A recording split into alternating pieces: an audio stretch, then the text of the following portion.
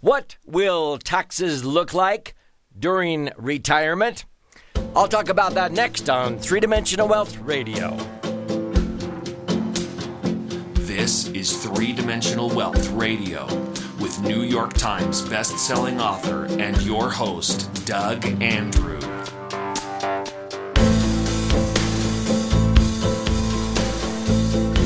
This is Doug Andrew speaking to you, our incredible national audience, from our Three-Dimensional Wealth Studios nestled at the base of the majestic Rocky Mountains. This show is about empowering you, people, and organizations that want to optimize their assets, minimize taxes, and empower their authentic wealth. Well, folks, you may be aware that I have over 5,000 financial advisors, CPAs, tax attorneys, financial planners, and the like, who I have been blessed to train during my career. I'm in my 50th year of helping people optimize assets and minimize taxes, and I've been very blessed, frankly, to have authored 12 books that have all been bestsellers. I am so grateful for the receptivity of these.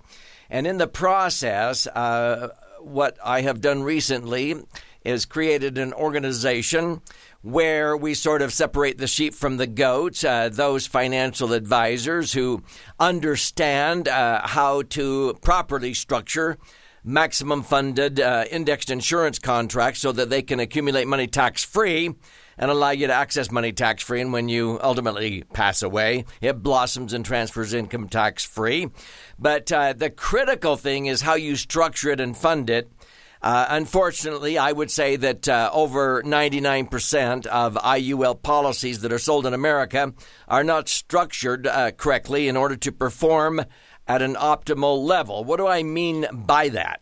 It means that if you were able to set one up and it was sold to you by, your nephew or a brother-in-law who maybe really didn't know what they were doing, and unfortunately there's a lot of licensed insurance agents out there that have not taken the time to learn how to do this correctly. You may be lucky to earn a gross rate of return of 6 or 7 or 8% because nobody taught them how to diversify and rebalance your portfolio and what have you. And then your net internal rate of return after costs and fees and so forth that have to be there in order for it to qualify to be tax-free under the Internal Revenue Code. If you were earning 6 or 7, you might be lucky to net 4 or 5 after costs and fees. No, that's not how it needs to be. I have been able to help people diversify and rebalance and be able to average returns of 9.6% since 1980. Since 1997, when indexing came out, we've had many people that have averaged in excess of 11%, around 11.17 to be exact, and netting cash on cash over 10%.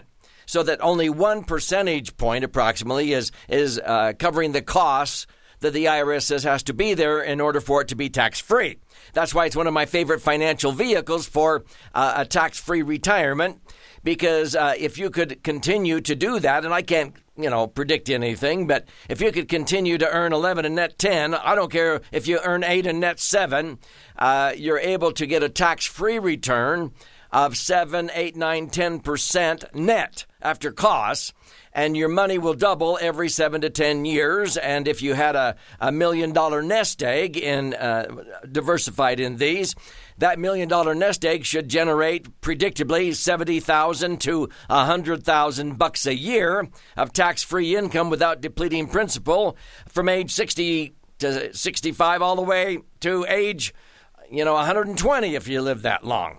There's not an IRA or 401k around invested in the market that can do that. In fact, the financial services industry realizes that the average retiree, according to Dalbar, who studies investor behavior, they are only averaging 3.49%, and that's what precipitated the 4% rule in the financial services industry. If your money is invested in yet to be taxed IRAs or 401ks invested in the market, most broker-dealers do not want their advisors to illustrate any more than a 4% payout.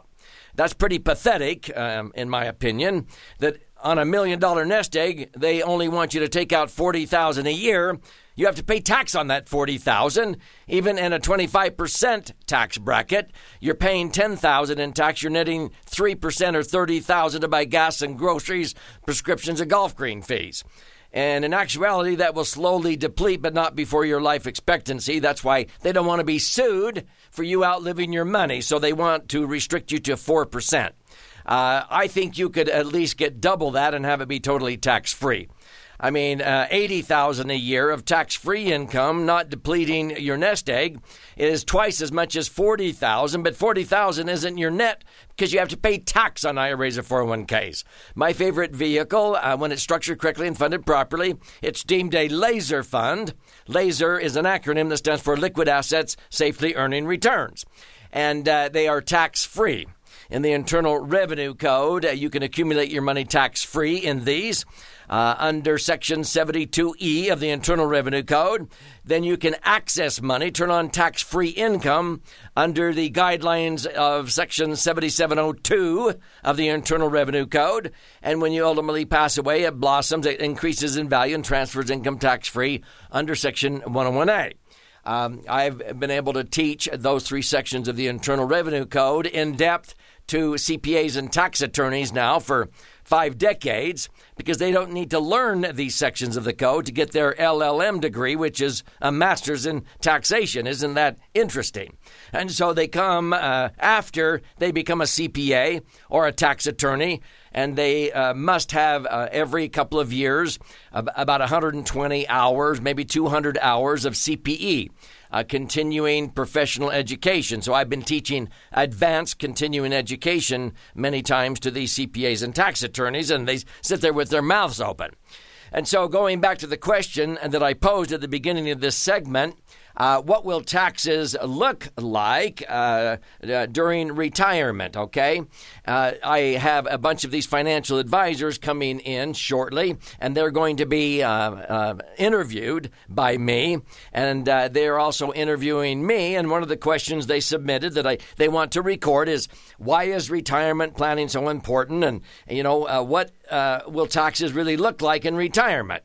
And the truth be known, most people have sort of had their heads in the sand. It's open season with the IRS, and they're this ostrich with his head in the sand, and they don't realize what taxes are going to do to their retirement nest egg. They've been told for decades, you'll likely be in a lower tax bracket when you retire. So continue to defer in these IRAs and 401ks and 403bs and 457 plans and so forth. These are qualified plans. Qualified with who? The government, Uncle Sam. But he's your partner. He basically goes into a partnership with you. And I'm going to ask you this question. Would you go into a partnership with somebody that says, okay, here's the deal. You do all the work and you make all the money, and I get a third of everything that this business is worth down the road when I tell you to sell it. Now, if you try to sell this or liquidate this business before the age of 59 and a half, I'm going to charge you a 10% penalty on top of my third. And if you don't sell it by the time you're age 72, I'm going to take 50% of everything that you should have been giving me on a payout based on life expectancy. And people say, that would be the stupidest partnership ever. Well, I just described an IRA or 401k to you because Uncle Sam is your partner, and sometimes if they are more hard up for money, revenue than you, they make that determination, and they raise their percentage from a third to 40% to 50% to 60%. So that's what's happening because of irresponsible government spending and the printing of money. If you can't see the writing on the wall, the government has been spending about triple what they bring in. So they've been printing money like crazy, and that causes inflation, which is really a hidden tax. It hurts the little guy. But they get away with, no, we don't hurt the little guy. Yes, they do. It doesn't matter if you raise minimum wages up to 15 or 20 or 25 bucks an hour, if that's gobbled up at the gas pump or the hamburger stand or when you go to buy eggs or a used car, okay? But the problem is when you retire, if you continue to defer and postpone and procrastinate, people are not in lower tax brackets because they got rid of their tax deductions. They paid off their houses probably. They don't have that mortgage interest deduction. If they're a business owner, they don't have those deductions anymore if they sold their business. You're not contributing money to IRAs and 401ks during retirement, so you don't have those deductions. The kids are gone. If they move back in, you can't deduct them anymore. And Congress keeps raising taxes, and Biden is raising taxes on income, capital gains, estate taxes, corporate taxes, because of all of this spending. So what will taxes look like in retirement? I can almost assure you they will be higher. So why do you want to continue to postpone? Stay with me to the next segment, and I'll tell you what you can do, which is better. This is Three-Dimensional Wealth Radio.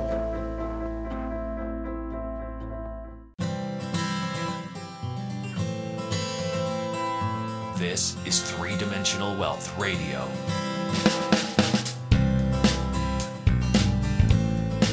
How should my money be invested once I retire?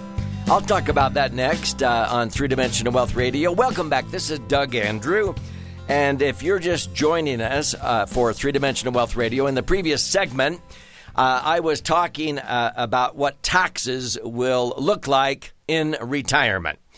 And if you're a saver and you have a respectable retirement nest egg accumulated, I can assure you, you will likely be in a higher tax bracket during retirement than you even were during your earning years. And a lot of people are surprised by that, but it's because of several things. And I was talking at the end of the segment. See, when you retire, most people don't realize they've been going down the highway of life, trying to achieve this destination we call financial independence. And we've been driving down that highway sort of with one foot on the gas pedal and the other foot on the brake pedal. And we didn't know we were doing it. The foot on the gas pedal is we sock away money into tax-deferred IRAs and 401ks, thinking we're going to be in a lower tax bracket. And so we think, oh, yeah, let's use pre-tax dollars and defer, and then we'll withdraw that money later on when we are in a lower bracket. Well, most savers are not in lower tax brackets. But they find themselves paying as much or more in taxes than ever, and it's because the foot on the brake pedal was the killing your tax deductions, let's say, as you were going through life. A lot of people pay off their house or real estate, and so they don't have those mortgage interest deductions anymore. The kids are gone. If they move back in as adults, as dependent on you, you can't deduct them as dependents. If you're a business owner and you sold your business, you don't have those deductions anymore. You're not contributing money to IRAs and 401ks during your retirement, so you don't have those deductions anymore, and on and on. But because of irresponsible government spending and the printing of money, what happens is taxes are going up dramatically. And, of course, your ability to take advantage of deductions gets less and less. And so because the government has been spending about 3 times more than what they bring in, I mean, if you made $100,000 a year and you kept spending $300,000 a year, how long can you do that and survive by borrowing and borrowing every year? You can't keep doing that. You've got to pay it back. Well, the government, they're not worried too much about paying that back. They just say, that will be a problem of future generations, and which is sad that that's their attitude. But what happens is we end up taxing people who have the money, okay? And who has the money? The people who saved it. And it's that simple. And so when people retire, the government is going after the people who have the money. Now, when I ask most retirees in audiences that I speak to, how many of you think the taxes in the future will likely be lower? And I always get nothing but crickets. How many think they're going to be the same? 1 or 2 hands go up. But when I say how many of you are convinced taxes in the future will likely be higher, a sea of hands goes up, and then I ask this question. Well, then why are you continuing to defer? and postpone and procrastinate paying tax on those IRAs or 401ks to some future perceived unknown advantage, and then you're going to withdraw your money when it's worth more at a higher tax rate. That does not make sense. In fact, it's senseless. And all of a sudden they have this wake-up call, and they realize that, wow, what should we be doing? Well, my advice to many people as they're approaching retirement is to perform what I call a strategic rollout. Now, that's not a rollover. A rollover is going from the frying pan into the fire. You're not accomplishing anything. You're continuing to defer and defer. When you roll money over from a 401k to an IRA and continue to defer until you're age 72, and then you have to start taking required minimum distributions. Now they want to raise that to age 75, which helps a little bit, but you're continuing to defer and procrastinate.